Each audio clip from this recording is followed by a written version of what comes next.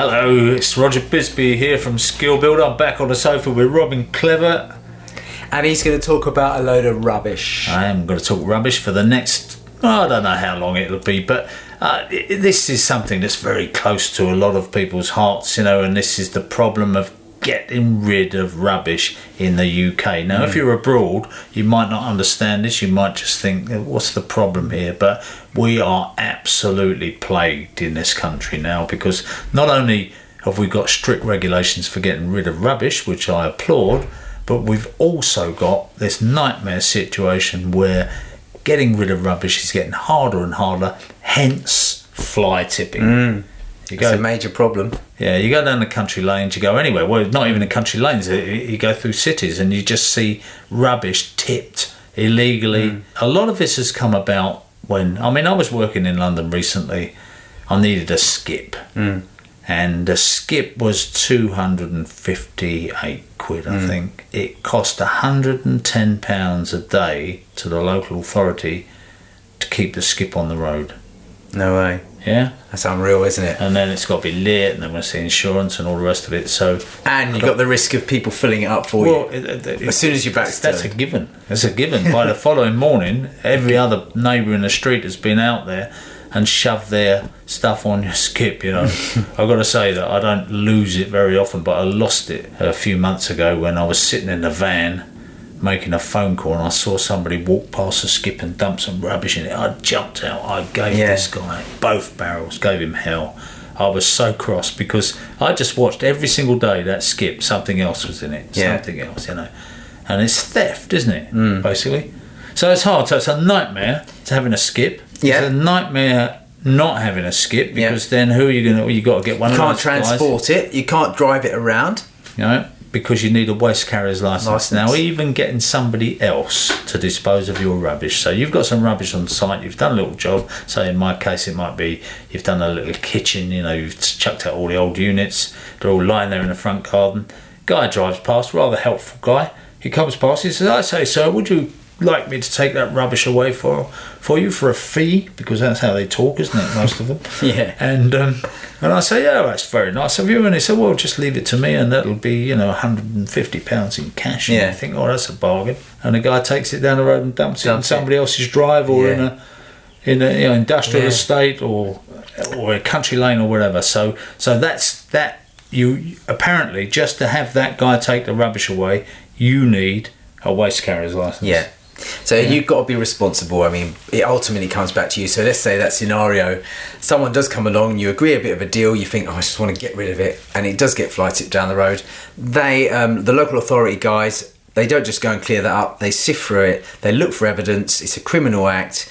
And if that address is traced back to where you're working, for example, it might have been a delivery ticket you've thrown in there or something like that, they'll come back and see you and they'll investigate further. They could want to know, was it you? They might accuse you of doing it. So just tread real careful if that's the case. Well, the problem is with that is that, you know, I am absolutely so passionately against fly tipping. I absolutely hate it. And these guys come round to see me and I say, I'll get rid of your rubbish, Mr. Oh no, they don't talk like that, do they? I'll get rid of your rubbish. Anyway, so I say no, don't, because I can't rely on you. I don't know whether you're going to tip it, you know, whether you're going to do it legitimately. In fact, my neighbour, she had them round, get rid of some rubbish, 35 quid. That's so cheap. It's 35 quid to take this bit of rubbish away. And I said to her, do you know, they cannot dispose of that legally for £35. It's going to cost them 100 quid.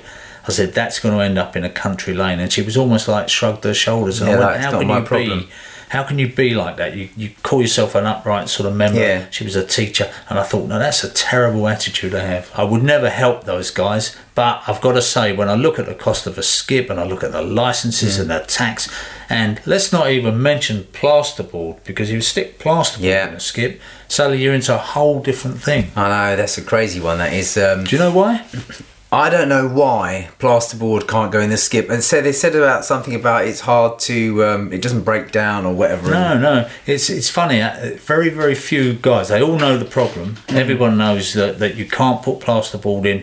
And the reason you can't do it is because if it mixes with organic waste, anything in there that's green, anything in there that's even topsoil, all the rest of it, it rots down. There's a reaction between two things. It rots down and it releases a poisonous gas. Really? You know, and it's not not an innocent gas. It's a proper poisonous gas. That will do you no good whatsoever. That's interesting. So you don't go burying plasterboard in your garden thinking that's a great idea. You've got a hole in the end of the garden, you think I'll chuck that plasterboard in there because it will rot down. So what they have to do with plasterboard is if it goes to the recycling plant, they have to separate it out, and then it either has to go for recycling as gypsum waste on its own, or it has to be buried somewhere in the landfill site where there isn't any organic waste. So it can go among the brick rubble. So in theory, if you had got a skip load of brick rubble and you put plasterboard in it, and that brick rubble was going to a landfill, it'd be fine. But it's not. What happens then is it then goes to the recycling plant, the brick rubble, and it gets ground up, and used as concrete or road scalping or whatever, that kind of thing. So it's all tricky, and of course we've got to remember that in skips a lot of the stuff is going to waste transfer stations now and being recycled, isn't it? It is such a, when you're pricing a job, trying to estimate for the amount of waste that there's going to be is an absolute minefield. And I actually now sometimes if I'm taking a job, and I'll say to the clients, you are responsible for the rubbish, we'll fill the skips as we need them, but as we need them we'll tell you that we need another skip. And it does two things. First of all, when I put a skip sometimes on a client's drive, they have a tendency to fill it up as well, which can be a little bit gutting if it's the last one you want on there. It's all full of cardboard and you think, oh no.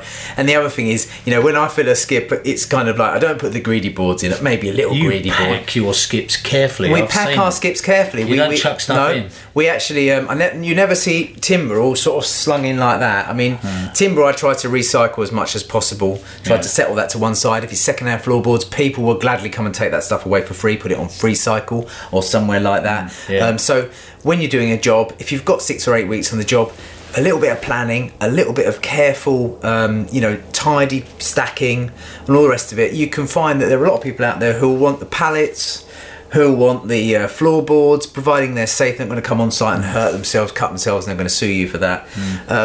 But you can do quite a lot. And so what goes into the skip is just what needs to go into the skip, especially hardcore. If you've got a decent bit of hardcore, you can bag it up in ton bags, and then people will come around and take that away for free. But you know what? The other thing that I've done quite a lot, and I try to encourage people to do, is get a crusher, because it doesn't cost that much money to get yourself a mini crusher in for the day. Yeah. You can chuck all that. So when you see these guys hacking out a driveway, all the old concrete, all the old flagstones, or whatever it is they're doing, and they're putting it in a skip, and then a week or a couple of days later, they're buying it Type 1. Yeah, that's absolutely. Type 1 MOT. So in fact, on your recommendation, I did that at my house. All the internal walls were all face brickwork with no plaster. It was all brickwork on show, and the external walls. And we had a medium-sized crusher. We operated it ourselves. The guy came along. I think it was £300 for the day with the delivery. And we put tons and tons and tons of stuff in it. With a digger? Quite a big one. Was it a digger loader one? It was a digger loader. We had to use a particular type machine, 3-ton machine, because a 1.5-ton machine didn't lift it high enough without you catching it. Yeah, it catches the wires and then it switches the thing off. Yeah, or he didn't want us to sort of knock the jib on the the arm on the. Okay. So it was brilliant, and so on Roger's recommendation, I did that, and I had a beautiful pile of crush which we've spread out and done for sort of bases and that sort of stuff. Yeah. So that's a really good tip. I remember you getting a lot of stick from somebody about. They said, "Oh, that lovely face brickwork. What are you doing with them? Those are worth £4 each. Those bricks through the crusher. They were like they weren't stocks. I wouldn't have thrown stocks. They were yellow stocks. So that's another thing. I mean, it's like micro recycling on site. It's kind of like all your bricks you take out, stack them to one side, because 9 out of 10 times you've done a little bit of piecing in, you need a few of the old bricks. Absolutely. It's all of the awkward stuff to get rid of, like old bulk bags and all that sort of stuff. If they've got to rip in them, they've got to throw them away. Well, there was a time when the merchants took them back. Now they're a single-use bulk bag. They are, which is annoying, because it costs about £5 or £6 those bulk bags. So every load you're paying £5. They're not going to take them back. And the other thing that slightly annoys me is I get a delivery from the merchants, and a week later I get another delivery from the merchants, and I say to the guy, "Would you like these pallets back? You can take these pallets back." They were his pallets. He delivered the stuff on those pallets. "Oh no, I'm not allowed to take them back." I say, "You're joking. I don't want them. And surely you can use some pallets, but no, they won't take them back." So I think in a way, again, it's one of these things that whenever the government's got a problem, they try and solve it by licences and legislation, and it's not going to solve it. And so now they're saying the supplier needs to be made responsible for the waste. Yeah.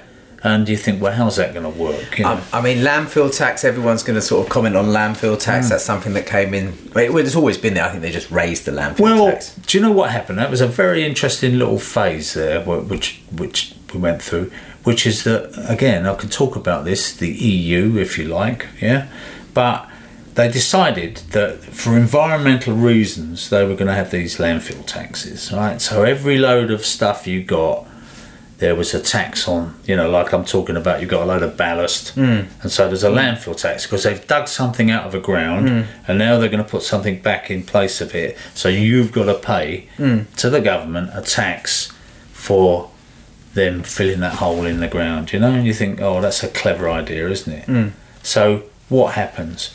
Suddenly, the whole country is covered, every single drive, every single patio you see, Indian sandstone. There's no sandstone left in India because so much of it came over on the boats to every patio. I'm honest. Yeah, lots of it. Right? 50% patios. There was nothing else. Nobody wanted anything else. So suddenly, there is no landfill tax in India. No, they've gone completely round the problem by sourcing it from abroad. So the EU's big scheme for stopping this happening, suddenly it wasn't happening because it was all coming out of India. And this is what, to a certain extent, if we have a problem, and I don't want to get too political here, and probably people will say I'm totally misinformed about all this as well, but it seems to me that when we got a problem, we just export it.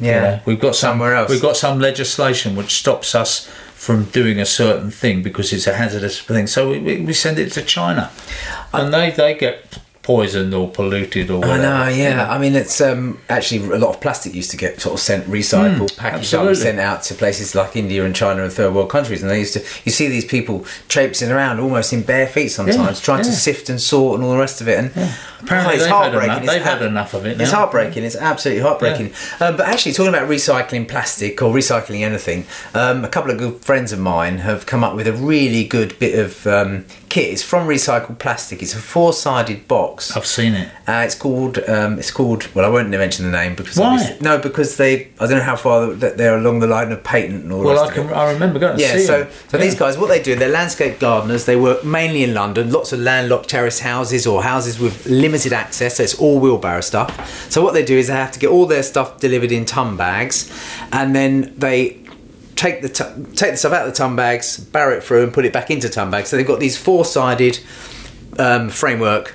The bag drops in. It will take a scaffold board, and it really is easy to fill back up efficiently, back up the bulk bags. But they're made out of recycled plastic. They're really hard wearing, and what a great idea! I just want to help them push that along a little bit, really. And well, you can't help them push it along if you don't say what their name is. But I'll try and get some details on that because I did go and see those guys. I photographed that product they've got. It's a very, very clever idea, and I said to them, I think you're missing a trick here. This would be a good product out in the public parks and everything else when you're having pop festivals and so on, and you have these set up all the way around with bulk bags, and then the guys can just come around and pick them up with a grab. In actual fact, I've seen, go to various places like, in Italy, for example, where they just have these little transits going around. They're not even big. They've got a little high ab on them, and all the bags are pink, funnily enough, like the big Biffo bags are yellow.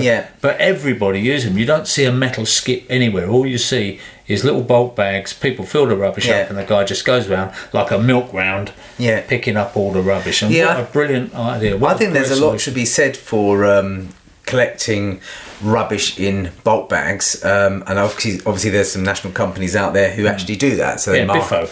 I'm thinking of the other one, which is called Hippo.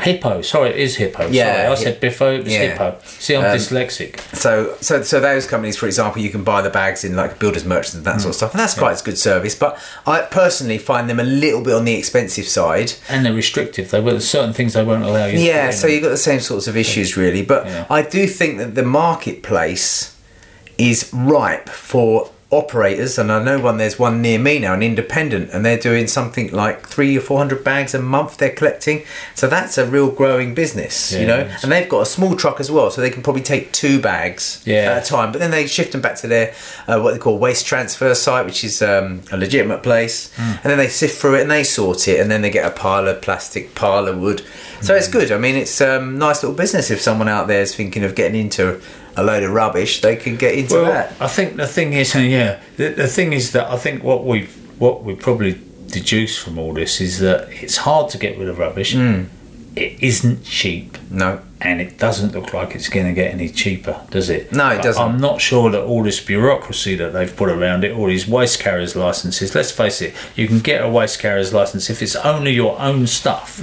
That you're, even then you think, well, what's your own stuff? You know, apparently if you have an empty silicone tube in the back of your van, it's waste. That's waste, and they can nab you for it. Well, someone's got to be completely off their head to nab you for that, haven't they? Well, I would like to think that they stop you if they suspect you of being that kind of person. But for these people that actually are just like jobs worth, and they just to apply that rule there and fine you £600 for having an empty silicone, it doesn't solve anything, does it? No, it doesn't begin to, because what can you do? You can go, I've seen a guy, scaffolder's lorry, I saw them lodge something into the hedge as they went by, and I looked that really and it was a McDonald's thing, and it just seemed like they'd all just had their burgers, and they just didn't want them stinking out the van. What really freaks me out though is when you're driving along, and it could be anywhere, you drive along and then on the verge you see Red Bull cans and you see bloody stuff people sling out their cars, and I think to myself, why would you want to do that? Why can't you just take it, drive through a petrol station, you haven't got to get out of your car, undo the window,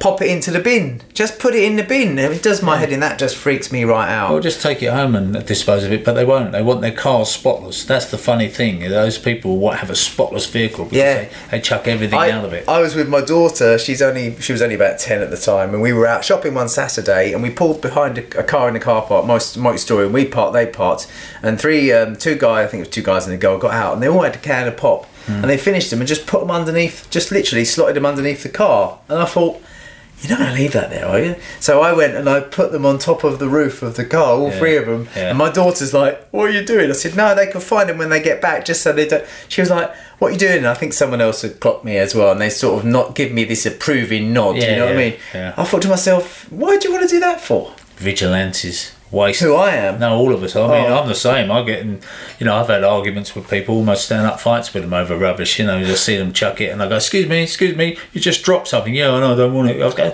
well, you got to take it home, sunshine. And just have. Anyway, there you go. We're grumpy. I'm a grumpy old man. You're a grumpy middle-aged man.